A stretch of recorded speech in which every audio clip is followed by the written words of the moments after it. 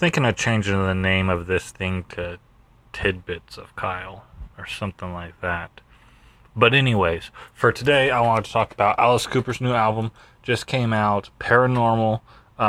Think it's pretty awesome. You got a 69-year-old guy still going to the studio, making new music, still on tour, doing live shows. I'm going to be seeing him later this year. There's 6 live tracks on this album, including my second favorite song by him, Feed My Frankenstein, first favorite being Poison. But got some really good new music on this album, so I'd say go to the Play Store or iTunes, buy the digital version, or stop by a CD store and pick one up at Best Buy or something, and listen to some good rock and roll. Enjoy.